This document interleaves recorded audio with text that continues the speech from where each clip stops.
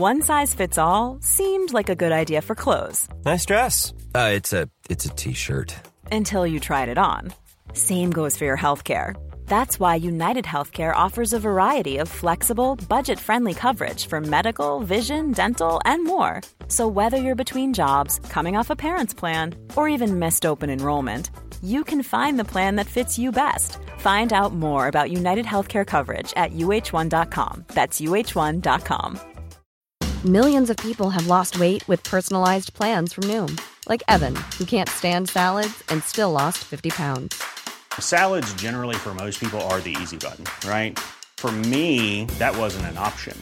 I never really was a salad guy. That's just not who I am. But Noom worked for me. Get your personalized plan today at Noom.com. Real Noom user compensated to provide their story. In 4 weeks, the typical Noom user can expect to lose 1 to 2 pounds per week. Individual results may vary.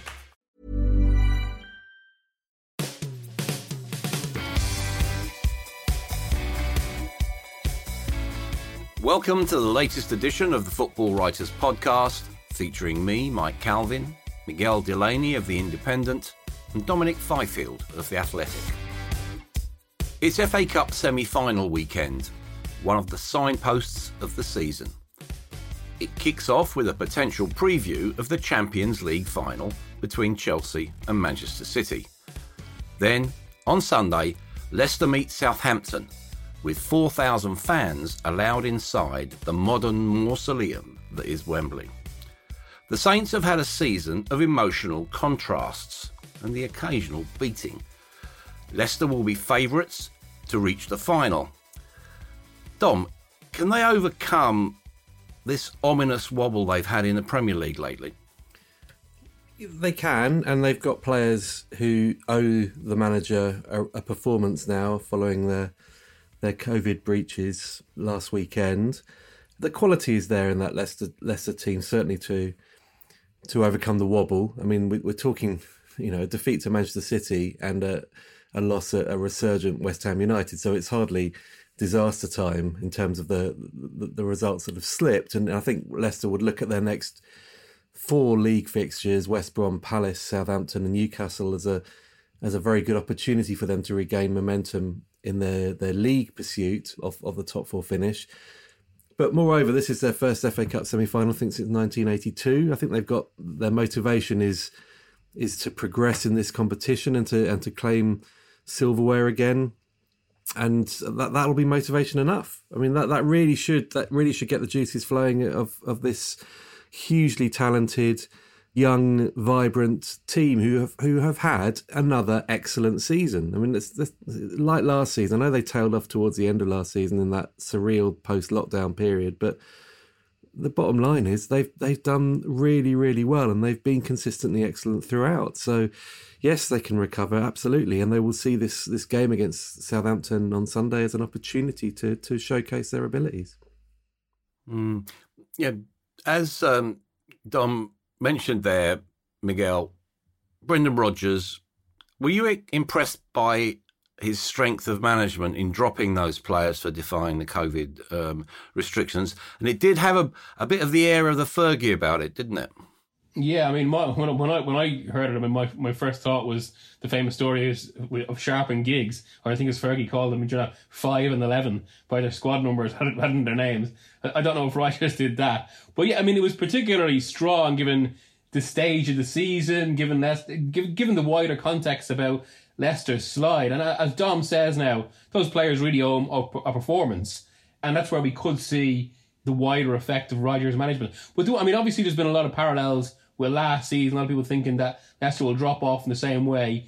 There are probably differences, and one of them I do think actually is that Leicester have actually had more injuries throughout this season, so have a lot of players to come back fresh for this final stretch. So that's why I mean, and as Dom said, they weren't.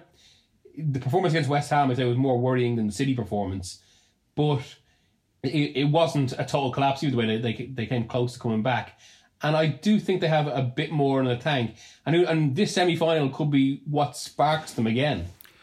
With Rodgers and his background, he basically comes from that development coaching background, doesn't he, Dom? Reading, Chelsea. Do you think that firmness of purpose that he showed in acting as a disciplinarian was actually a product of his previous career in terms of that's what you need to do when you're dealing with younger players. Yeah, it must have come into it. I mean, he could easily have just fined the players, given them a slap on the wrist, and allowed them to play. But by sort of cutting off his nose to spite his face, he's made a bigger statement. And I think it reflects the philosophy that he's implemented at that club, and that is something that's steeped in his, the work he's done in youth systems and in academies. I think over the years, he's asking for responsibility. He's asking for his players to take responsibility for their actions, really. And if they do cross the line, then they will be punished, and even if that is to the detriment of the team. And I guess the idea is to try and get them to have a bit of pride in how they conduct themselves, and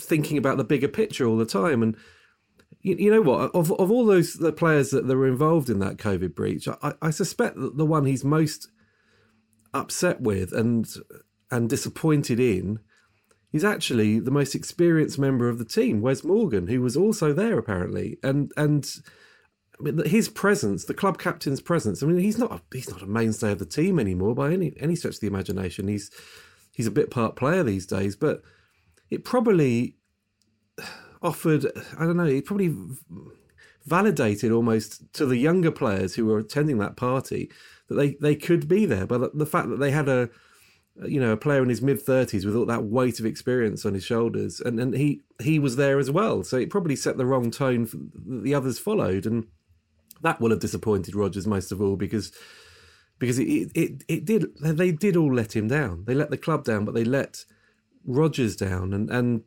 I think it's a brilliant stance. I mean, look, it's damaged Leicester. I mean, would they have lost at West Ham had those guys been fit? I mean, Maddison in particular is a massive loss to Leicester City, and then Perez is arguably playing some of the better football of his Leicester City career when he's absent now. So it has hurt them, but I think the wider message that he's put out there is very much more beneficial to the club and the development of those players. Yeah, well, it's all about taking responsibility for your actions, and you mentioned James Maddison. Miggs, with Gareth Southgate warning about distraction, he's blown his chance of making the Euros, hasn't he? Oh, yeah, it feels like that completely. I mean, we had a dailies with Southgate on Tuesday. Jacob Steinberg of The Guardian made a point of asking him about this.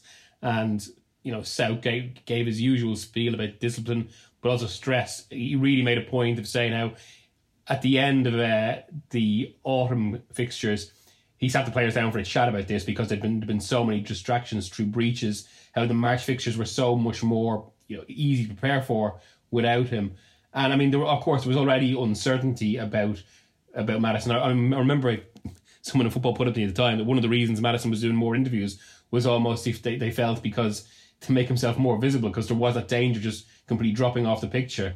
And now, given that, and given that the emphasis that Southgate has put on team discipline and what's happened over the last year, it feels like now his chances are absolute zero, unless he does something incredible in the final few games of the campaign. But even then, given the competition for places, it's really hard to see. He's only got one cap, hasn't he? And this was a player that Southgate was actually in person at the London Stadium to watch. He was there, and his absence would have been keenly felt on that respect. I completely agree with Miggs. I just can't see how he makes a late run into that England setup, given the other options that Southgate has, and indeed how some of those players, who I'm sure we'll discuss later on, are excelling at the moment. Yeah. When you think about it, impressions of unreliability do linger in football, don't they? Because it is such a global village. In playing terms, Miggs, Kelechi Iheanacho, 7 in 5. Can he keep masking the poor form of Vardy? It's interesting because, I mean, John mentioned there about other players coming ahead of Maddison that we're going to mention. One of them is Lingard, and without getting into his form, though, his current streak, good as he is, feels like the definition of a hot streak in football, except Ian Ashall's probably almost on the same sort of run. No, it doesn't feel like it can be relied upon just by virtue of the fact that going by Ian Ashall's previous career, going by how these things go, it will run out at some point, possibly some point when it's most inconvenient. And I think Leicester have to get back to what they had maybe made more of a virtue of this season, which is having more goals from around the team, or rather more threat from around the team, which meant Vardy was kind of, rather than everything going through him, meant he was just topping that off. And I suppose it's another one of these little issues that has just allowed Leicester to just about hang on to to where they are when there is a threat of things kind of dissipating a little bit. But yeah, it is something Rodgers has to work on. Yeah, with the threat posed by Southampton, Dom, I suppose in many ways is almost a free hit for Southampton. This is their season condensed into 90 or maybe 120 minutes. What threat will they pose, perhaps just beyond James Ward-Prowse and Danny Ings? Is that the problem, that they're a little bit one-dimensional? Well, they've got the ammunition there. They've got a lot of pace in that team. Armstrong's excellent as well. I mean, they have got ability. It's been, their downturn has been surprising. I mean, bear in mind, this was a team that topped the division, topped the Premier League at one point in the autumn. They seem to be, all that good form. They always have one amazing run of form in a season. They had it early this year. They usually have it at the end of the season, and now their tail off has been dramatic. I don't think it is a free hit. I don't think you can. I think when you're in that run of form, and when you've been humiliated at West Bromwich Albion only last week, and just how badly things have gone in the Premier League, they clearly have put all their eggs in one basket, which means that this is not a free hit. This is, as you say, this is their season, and that puts more pressure on them to deliver. But they're going to need, Ward-Prowse to pull the strings, and they're going to need Ings to be razor sharp. But they're also going to need, the pace of Redmond. They're going to need the influence of Armstrong. They're going to need that defence rekindling some of the form from earlier in the season, and they haven't shown that very often of late. I know they've had injuries and disruption as well, as like every club have in the division, but there are a lot of players there that have to step up now and seize this as an opportunity as well, because let's be honest, as good as Leicester have been this season, Southampton would have preferred to face them than the other two teams in the semi-final. So this is an opportunity for them to get to the final of the competition and remind themselves of how good they should be. Having said all that, Miggs, can you see that Leicester taking advantage of a defence which certainly on recent evidence looks pretty fundamentally flawed? You would think that should be the case, but I'm doing a piece in this for the weekend. I was doing a bit of research and kind of, form going into semi-finals and, how much they can firm. And it is very, very 50. It's a fixture. And I suppose maybe this is because the nature of the World Cup, the nature of the FA Cup these days, that can actually throw up a few wildcard results. And Southampton, should they get to the final, they were the team on the worst form to do so since. Any ideas? Blimey. It is Palace 2016. In 2016? Yeah, that would be about right. We were dreadful that second half of the season. but I suppose, to be fair to that Palace, this Southampton form goes back way, it goes back longer. And this is why it isn't, whatever about a free hit for the club, it's certainly not a free hit for Hasenhüttl. Because, as Dom says, it does feel like he has put all his eggs into this tournament, that it's almost like they've set aside league form for this. And I think that comes across because suddenly there are, especially among the fan base, a few concerns about the drop-off. And even from little bits you hear now around the squad, well, obviously so much has been made of how Hasenhüttl coaches, and he is usually admired for that. But and he has been talked about as another Klopp for many obvious reasons. But, the comparisons only go so far, because there are a few little murmurs that he maybe isn't as warm as Klopp, and some of the players have found he can be difficult. Now, of course, these are the sort of stories that always come out more in spells of bad form. like when they got beaten 9-0 the first time, which is an amazing sentence in itself. But the club persevered, and then once the coaching takes effect, then previous quibbles are forgotten.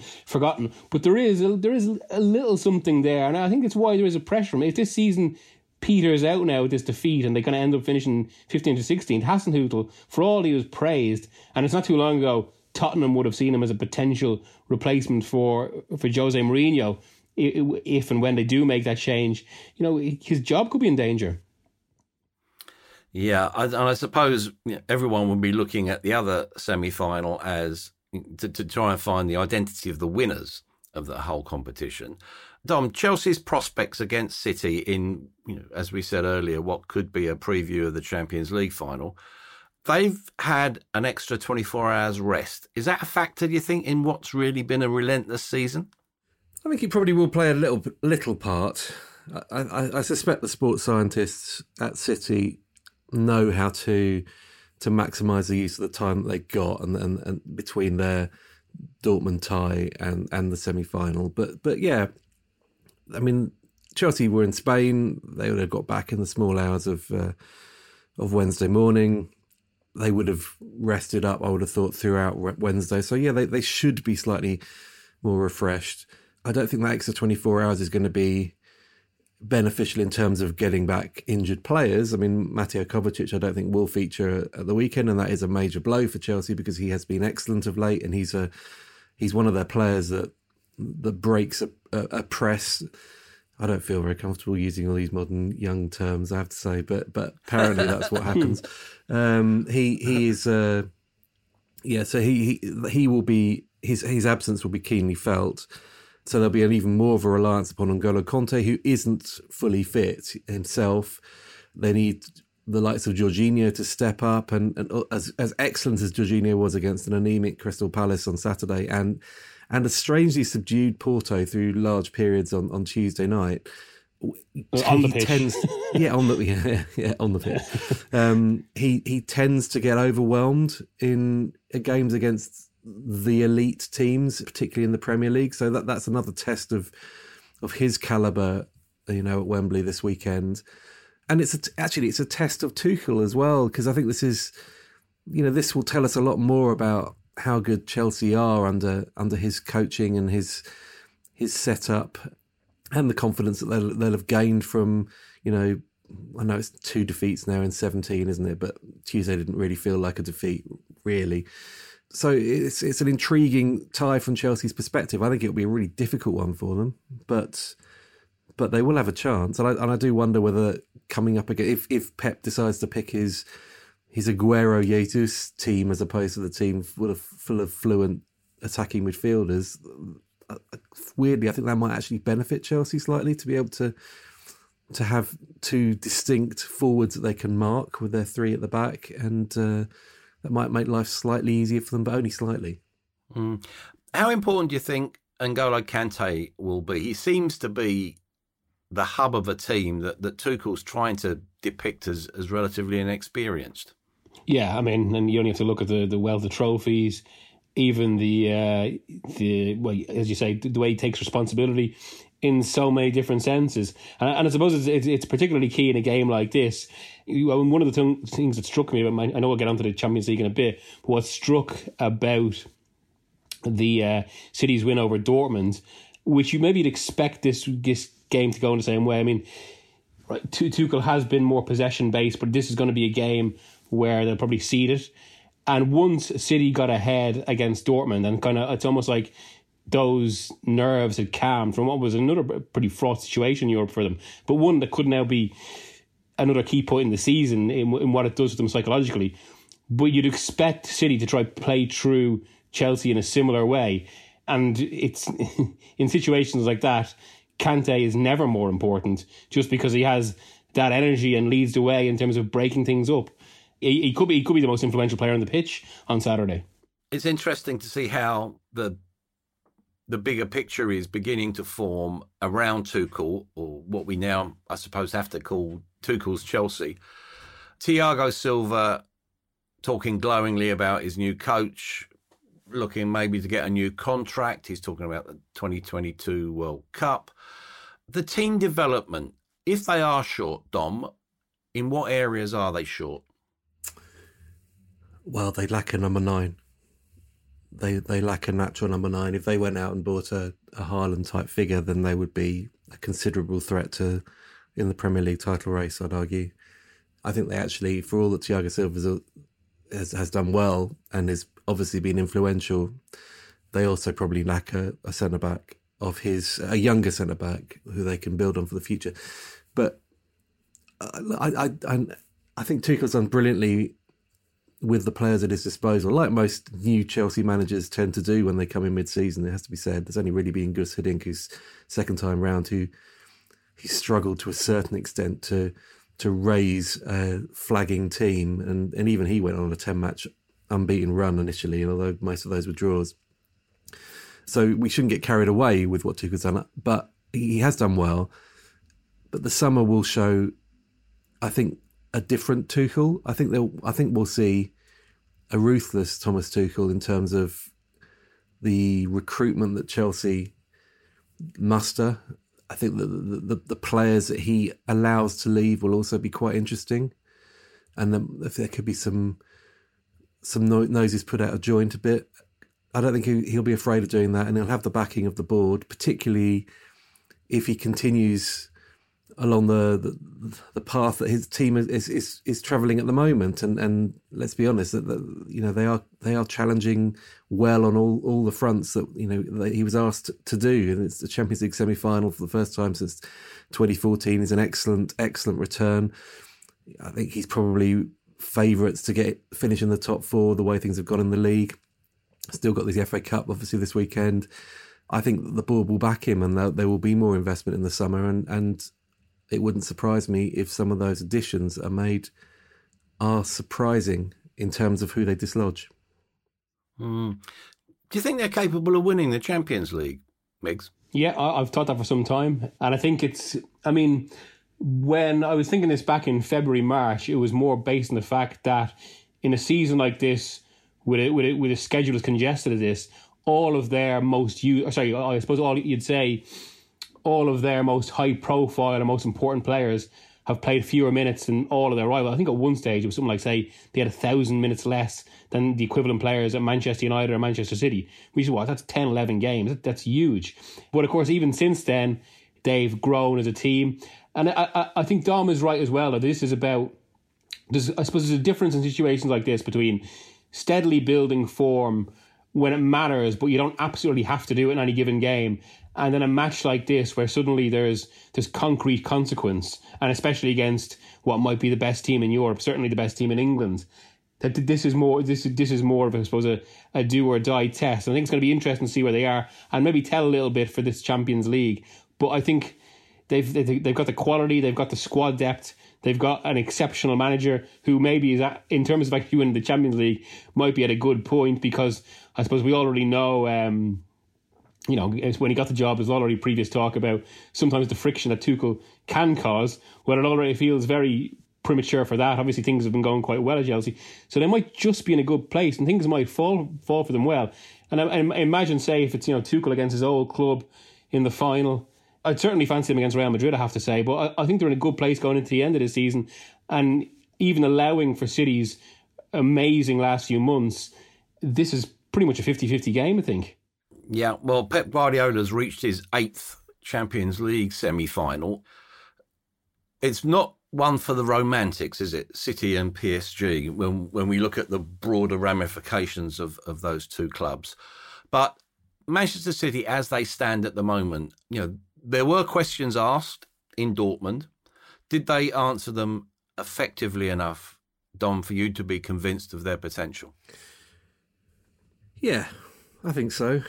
That tie probably, the quality of Dortmund was maybe a bit underestimated from the outside. I mean, everybody sort of fixated on Haaland, but actually Dortmund are a really good team, and it's encouraging as an Englishman to see that Jude Bellingham making such progress there and looking the part, and on the back of those two performances against City, and indeed his form in the Bundesliga this season. He's just you just hope that he's involved in and heavily involved in Southgate's squad come the summer. But City had to deal with a setback. They were trailing at half time. They were playing catch up in the tie at half time on Wednesday night, and they reacted. And there have been times in the Champions League quarterfinals where their sort of world has imploded under Pep in recent years. So in that respect, it's clear progress. A first semi-final for him at the club, a second in the club's history. And nothing from those two games particularly made me think City aren't going to be capable of reaching the final and winning it. It's encouraging that they're finding different ways of winning matches, and even in adversity, they're steeling themselves, and they can rely on such wonderful players as Phil Foden. I mean, what a talent he's becoming as well. Mentioning Foden there, Migs, as his development methods, or certainly the methods employed on him, have they been fully justified? Because he hasn't been rushed in. We had on this show, we were throwing up our arms, weren't we, saying, why doesn't he play more? Why isn't he a regular? Maybe he's been treated in the right way, delicately, and now he is going to flourish. Do you agree with that?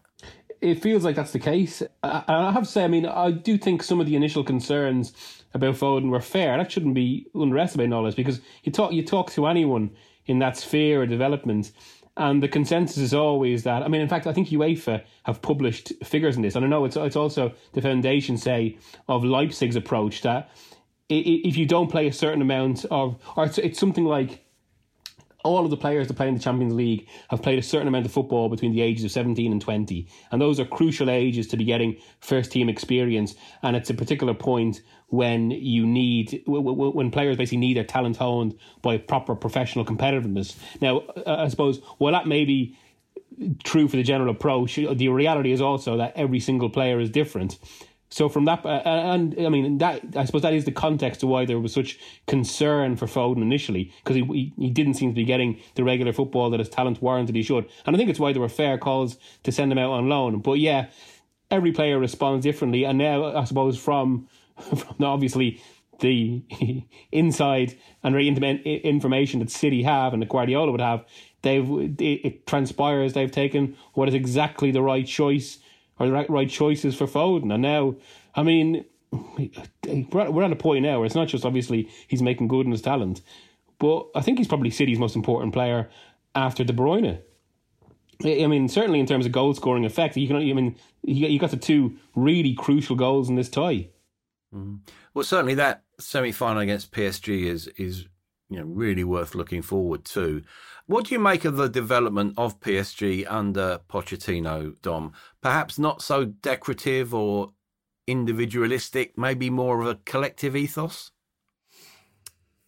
Possibly, and that would fit into what Pochettino would have his teams be, I guess. It still feels a bit early days. We shouldn't hide away from the fact that their form in Ligue 1 is not impressive, really. With that calibre of player to call upon, they shouldn't be ceding the league title potentially to Lille, a club in horrible financial difficulty, and you have to operate in a very different way to PSG. But in Europe, yes, they've impressed. They did get to the final of this competition last season, so that they're actually maintaining standards more than setting new standards. Although it was a statement for them to eliminate Bayern Munich. That's inescapable. It doesn't get any easier for them from now on in. Collective and individual, I don't know. I still look at that PSG team and think it's largely about what Mbappe and Neymar do, and they're both wonderful, wonderful players. And if you have those players in your team, then why wouldn't you set up with, you 9 guys do all the work and let these two inflict all the wounds? They're that good. But it's too early probably to judge on Pochettino in terms of the philosophy that he's trying to impose there. It's not an easy job really, because given that he took over a Champions League finalist, it was only one one place he can go to improve upon that, really, isn't it? Let's be honest. And he's done everything he can to having got them out of the group just about, and to achieve that. So let's see what progress it makes and how they cope with City in the semi. The one thing I would say, John, just on that, is that I think there is a bit of a difference in that last season on the run to the final, Paris Saint-Germain basically beat clubs that they should be beating, and kind of a lesser status. And in some ways, I mean, this isn't trying to diminish what Tuchel did, but I suppose it's still a bit of reality. In some ways, it was still like previous seasons, and they ultimately got knocked out by, the first super club or team of equivalent level they played, even though if this happened to be in the final this time. And I think this is where the teams they've eliminated this season have been significant, because, okay, it might be a diluted Barca, but it's still Barca, and you can't really make any of those criticisms of Bayern Munich, given they're the European champions, even without Lewandowski, because, PSG had their own absence. I think Marquinhos was pretty key given that attack. And I suppose what seemed a little bit different about this game, yes, obviously, of course, Neymar and Mbappe set everything, but for this tie, and especially in the second leg, it was that kind of defensive trident that were particularly valuable and ended up being really important, particularly Pereira, given he doesn't even like playing centre half. And I mean, yeah, you're right, it's early days, but it's difficult not to associate that with that kind of grit and resolve that Pochettino tries to make such a core of his teams. There was a noticeable narrative after that Bayern win, Dom, that Neymar is underappreciated. I couldn't get my head around it personally. He's someone who's scored, I think it's 67 goals in as many Champions League games. What's your appreciation of Neymar in terms of where he stands, in that great pantheon we always talk about? Well, I guess the criticism of him is probably born of this being a player that walked away from Barcelona because he didn't want to live in what he perceived to be the shadows of other players in that front three. I guess it's also a legacy of maybe some of the play acting on the pitch, but in his defence on that, he is a player that's effectively actually been kicked out of tournaments. I mean, kicked to pieces on the pitch over the years. So I don't have I have a bit of sympathy for him, if he goes down with some of the treatment that he's subjected to. I just think he's a wonderful, wonderful player, and he's a Brazilian footballer, number 10. He scores goals, scores wonderful goals. He's got quick feet. He's actually got everything you'd want. If you're a young kid growing up and you wanted to be a footballer, he's probably what you'd want to be. He has the romance of it all, and the brilliance and the effervescence. That is what Neymar is, and maybe people are belatedly realizing that now. Look, it doesn't help that he went off and sort of he went to Ligue 1 as well at a time when for an astronomical and fee of money that people found maybe a bit distasteful. And he just looked like a massive fish in a tiny pond for a while, but I think what he's doing in Europe sets him apart. Still, I think he is a wonderful player. I mean that's inescapable. You can't deny that. He's brilliant at what he does. When Neymar is on it, I think he's possibly maybe at least top 3 players to watch in the world. I think he's absolutely joyous to watch. But as you say, it's just, I think for a lot of people it can be difficult to detach that from everything that goes on around him. And then there are questions about how often he turns it on, which I think is a bit unfair. Again, Neymar shouldn't really be detached from the kind of situation he grew up and developed in. And it's probably a pressure, for all the people think of him as some sort of kind of feckless and dull star, it's really a pressure that more players than anyone have had to deal with. I mean, I was at that opening game in the 2014 World Cup, and just the weight of expectation on him was something like I've never experienced. And he went and scored a crucial goal in that game. But let's not forget as well, this is a guy that essentially since he was a child, he was seen as Brazil's next saviour, openly talked about, especially because he also developed what was something of a little bit of a more fallow period for Brazilian football. But he was willingly talked up as the next Pelé, having always to deal with that. Because of that as well, this, you might call it kind of this Neymar industrial complex group around him, where he has this ridiculous entourage of people. Obviously, there's been the influences of his father. And like, I've spoken to a few people that have worked with him and say, Neymar himself is actually just, if you get him on his own, and he's actually quite a nice, innocent kid, he'll do anything to help. But just there's this kind of whole business that has grown up around him. And I remember being told an extension of that. Now, again, I imagine there's a lot of influences here, but that have guided this. But I suppose this possibly points to kind of one of the bigger issues with him, that it was actually, I mean, there's always been this perception that he was forced to get to Paris Saint-Germain against his will, but I remember being told that he actually wanted to go there partly because he wanted to be his own man, which I think is something that says an awful lot, given certain perceptions of him and given how bizarrely constricted his life has been, despite the obvious freedom of so much money and so much fame. Yeah, I always find it particularly instructive to look at clips from early on in a player's career. You know, I was coincidentally I was watching an early Neymar performance against Ronaldinho in an amazing game, a 4-3 game. And, you know, you used the right adjective, Dom, joyous. The way he manipulated the ball, he wasn't just a dribbler. The dexterity that he had was amazing. And sometimes I suppose we lose that because we do talk about, you know, we're doing it with Haaland at the moment. We're talking about them as commodities rather than individuals and people, you know, cut them and they bleed and all that.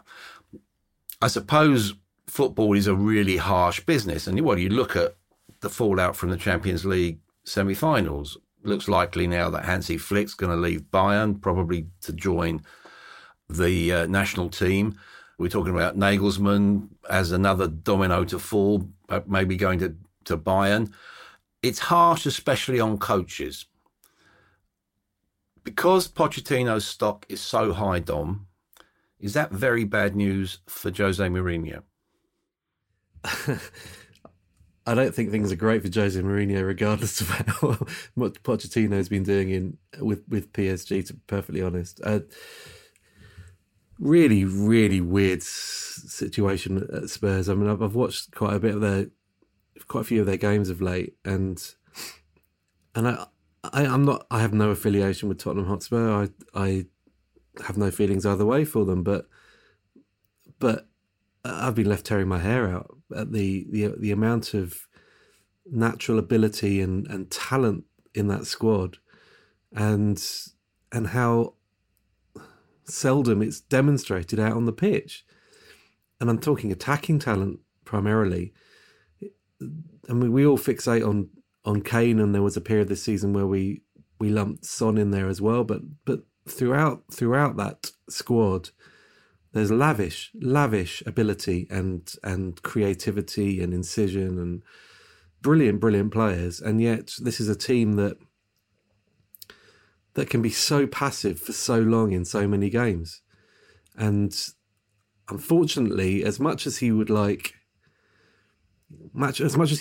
against it and he would insist that it's not down to him, that is the responsibility of a coach to stop that from happening. He has to get more out of those players. He has to coax more out of their players. He has to, if it's an issue with confidence, then he has to raise their spirits. A coach of his ability, of his standing, of his pedigree, and everything that he's achieved in the game should be able to raise that team. And as it is at the moment, Tottenham, whenever they come up against a team lower than them in the table, They showcase their swashbuckling best. I won't go back to those games against Burnley and Crystal Palace where they were absolutely wonderful to watch, and they just showed what they could do. Whenever they come up against a team that's of the same ability or above them, they just shrink. The players completely shrink, and their performances stall. They'll play for a few minutes. I mean, the Newcastle game recently, that summed it up. They start brightly, they don't score. They they go passive for 20-odd minutes. They fall behind. That sparks them into life. They score twice in 4 minutes. And you just think, oh, they're going to steamroller their way to it now. Then they sort of settle on this, we're going to play on the break now. They miss the chances that they do create on the break, and they ended up conceding a late equaliser. And to be honest, it felt justified at the time. And I think that sums them up. And that wasn't against the team that's level with them in the table. That's the team that was fourth bottom. If I was a Tottenham fan, I would be exasperated at the moment, and I suspect I would be directing my ire at the management more than the players. In that case, Miggs, Daniel Levy, he's probably got two key decisions to make. Does he stay with Mourinho, and will he let Harry Kane go? And if so, where would he let him go? How do you see it all panning out? I think it's why this League Cup final is so... I mean, right now, you wouldn't think Spurs have much of a chance, but it is one game, all the rest of it. But if they win the League Cup, there is the season could at least be spun as a success, because let's not... I mean, Levy is particularly attached to this appointment. I mean, when he made it, he was going on about how Mourinho is one of the top two managers in world football, which is something that really hadn't been true for about 5 years before, and that no one else in football was talking about. And there's been a lot of discussion about how it's the one managerial appointment that Levy always wanted to make, almost as much because it says about the development of Spurs as a club. So up to now, he would have been very invested, I think, in this succeeding. So if they go and win the League Cup, it at least provides some credence for that. But of course, there's bigger arguments about what a League Cup would actually mean in the grander scheme of things. I mean, Spurs' last two trophy winners, which also happen to be League Cup, were Juan de Ramos and George Graham. They're hardly managerial legends in the history of the club.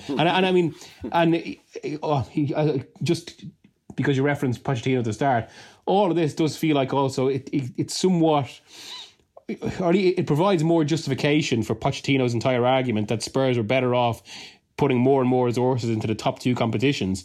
Because if this is what winning a trophy means, which is an otherwise moribund season, then what's the point? And if they do win it, we will get into a bigger discussion over whether it actually signifies something as regards progress for the club. But yeah, I do think it will be absolutely key to any decision. I also think, there are justifications, of course, to sack Mourinho now, but I don't think they're doing so, or even really even thinking about that, because the League Cup is on the horizon. By extension, also, from what you hear, obviously we've been going through the usual process with Mourinho and his squad, and there are more and more players that aren't exactly bewitched by his motivational approach. But it's not like there's been anything like open rebellion or anything like that. Or players want to play in this final; they want to have a chance at that trophy. So it's been, any sort of discord has been subdued, really. And then, of course, there's the Kane question. Given, well, he does want a lot more than League Cup medals. But for him, it would still be significant to get that first trophy of his career. Looking forward, I think, just based on my own gut and I suppose how, bits of info we have at the moment, I think Spurs will make a change in the summer. Although Nagelsmann's future has maybe put a little bit of create a bit of a complication there, given I think there was a point when Spurs thought there was a good chance they could get him. Well, now it looks like he's going to Bayern Munich. I suppose that was always somewhat predictable, given he was always going to have an array of the biggest jobs to choose from this summer. So it will be dependent on the potential replacement for Mourinho. But it just feels like the way the situation is going and the frustration among the fans, especially if they lose this League Cup final, will just naturally lead to that. And then, of course, there's the Kane decision. And, it comes down to everything with Levy, doesn't it? He's got his price. I mean, he's never going to be absolutely obstinate on these things, particularly given the financial issues that Spurs have with the stadium. But I personally think it's doubtful that anyone is going to go to the price that Levy would require to sell, especially at that age and given Kane's injury record. I mean, he's an absolute guarantee of goals. He's obviously got a few years left, but it's still an immense price to be paying for a 27-year-old. And I think it would take one of the big clubs to be desperate. And I'm not sure they will be that desperate this summer. Yeah, well, there'll certainly be more whispers and moans, won't there, if things go badly awry at Everton on Friday evening as well. that will cloud any build-up to the League Cup final. Across Merseyside, Liverpool, Dom, lost to Real Madrid. In terms of targets, top four is still there. Is Klopp almost not in the mood's probably the wrong way to put it, but is his state of mind almost appreciable now, though, that he can actually drive a team to the top four? In other words, they need to win at Leeds on Monday. Can he turn it round? You know what? That's probably the worst fixture that he could have possibly had for a game where you say he needs an immediate response. He needs Liverpool to consider this run-in as a title run-in almost. You know, I don't want to use the cliche of a succession of cup finals because people don't play a succession of cup finals, but they need to go on a winning streak. And for them to suddenly come up on a Monday night against that Leeds team with that energy and that running and that drive and that swarming style that Liverpool used to pride themselves in to a certain extent, but after the season they've had, I doubt they'll be able to muster in quite the same way. I think that's really, really difficult test for Liverpool, and an immediate test as an immediate examination of how their running will go and what can still be achieved this season. I mean, it's just been a year to forget for Liverpool Football Club. It wasn't really a great surprise what happened at Anfield on Wednesday. It was almost a microcosm of their season. Profligate at one end, and that's completely undermined their chances. Okay, they were defensively, they did well and kept that clean sheet, but the defensive frailties had already been exploited in the first game at Real's training ground. So over the two legs of the tie, that's pretty much Liverpool's season. It hasn't been good enough, and there are certain mitigating factors, obviously, with the injuries, but a lot of clubs have had injuries this season and had key absentees as well. So they'll just be desperate to get to that summer, preferably in the top four with Champions League football to come, because that will speed the rebuild as well, and then attack next season with something that's more recognisable as a Klopp Liverpool. Yeah, Dom, speaking of a rebuild there, Miggs, do you share my sense that transition's coming, and perhaps the focal point of that will be Mo Salah? It does seem that the word out of the Salah camp, if you like, Rami Abbas is his lawyer. You know, the word is he's not desperate to leave, but he's concerned the club might not see the future in the same way.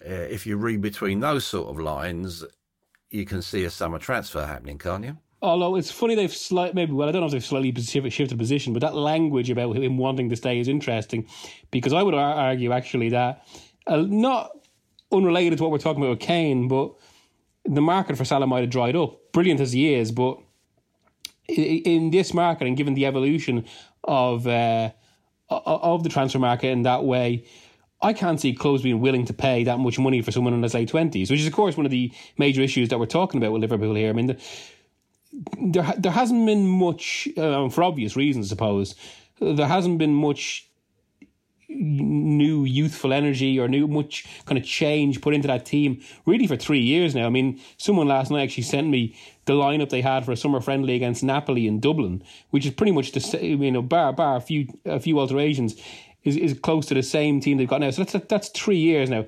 And I think we've discussed this in the squad before, but it was always kind of the Alex Ferguson maximum, the most you can have, or the longest cycle you can have with any group of players is 3 to 4 years before you need significant change.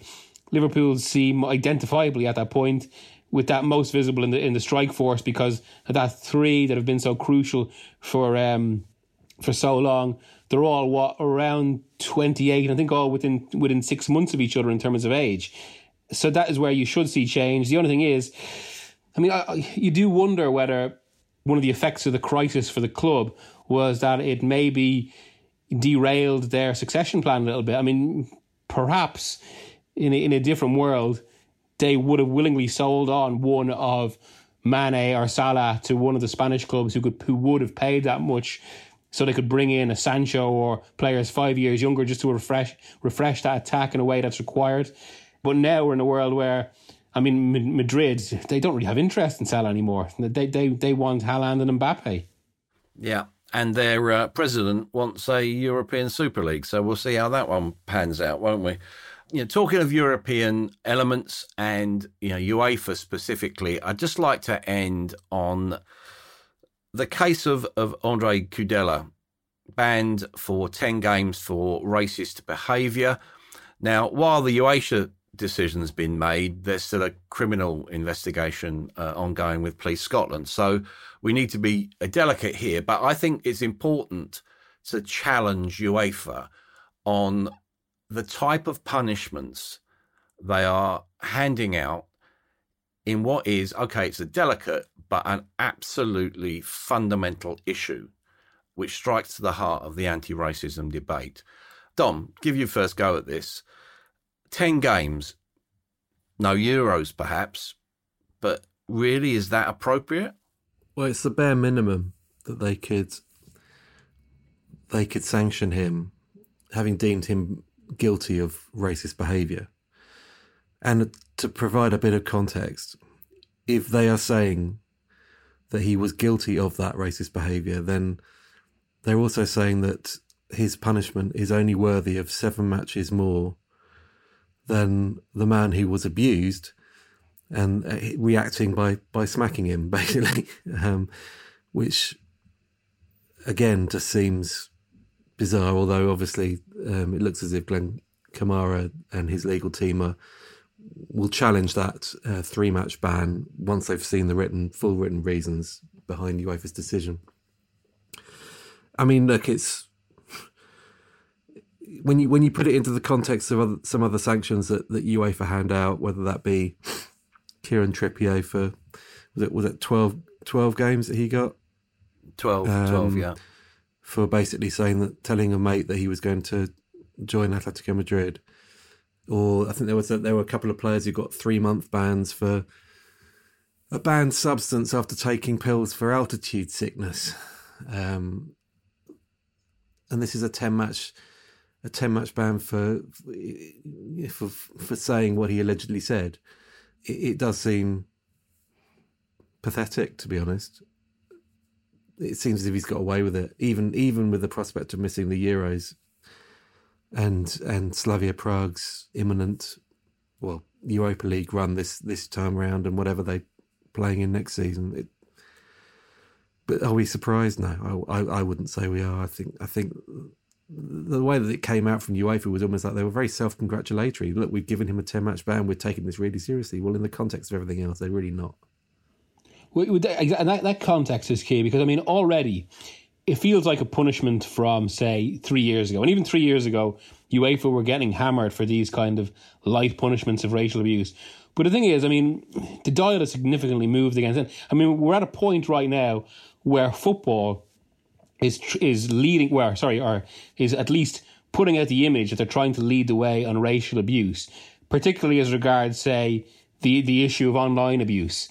And I mean, just as a bit of a tangent, I wouldn't say I'm uncomfortable with the way that conversation's developing, but it does feel like there's been a bit too much fixation of online. When to me, I mean, just before the pandemic hit, we'd been doing a bit of research on a piece about the growth of racial abuse in stands. And we'd had a fair bit of anecdotal evidence, and it doesn't feel completely unconnected from that. So I think, but setting that aside, yeah, we're in a world where football is trying to lead the way and trying to set an example as to how to tackle this whole issue, and it's why, given that, a mere 10 games looks even worse and just kind of lessens the impact of it, and it just feeds like it feels like it feeds into the idea that football only does it just takes cosmetic responses to this, rather than any deeper structural issues. Some clubs and some individuals, obviously, as honourable exceptions. Well, we've gone way beyond token gestures and punishments that are little more than a nod and a wink. Kudela and Slavia will probably appeal, as is their right, but there must be no politically expedient backsliding. In my view, the 10-match ban destroys UEFA's credibility. There is no sense of fairness in that judgment. As Troy Townsend, a veteran of the anti-racism struggle, says, victims are becoming victimised by this process. What do you think? It's a key issue, and please let me know. In the meantime, thanks to Miguel and Dom for their insight, and to you for listening to the Football Writers Podcast.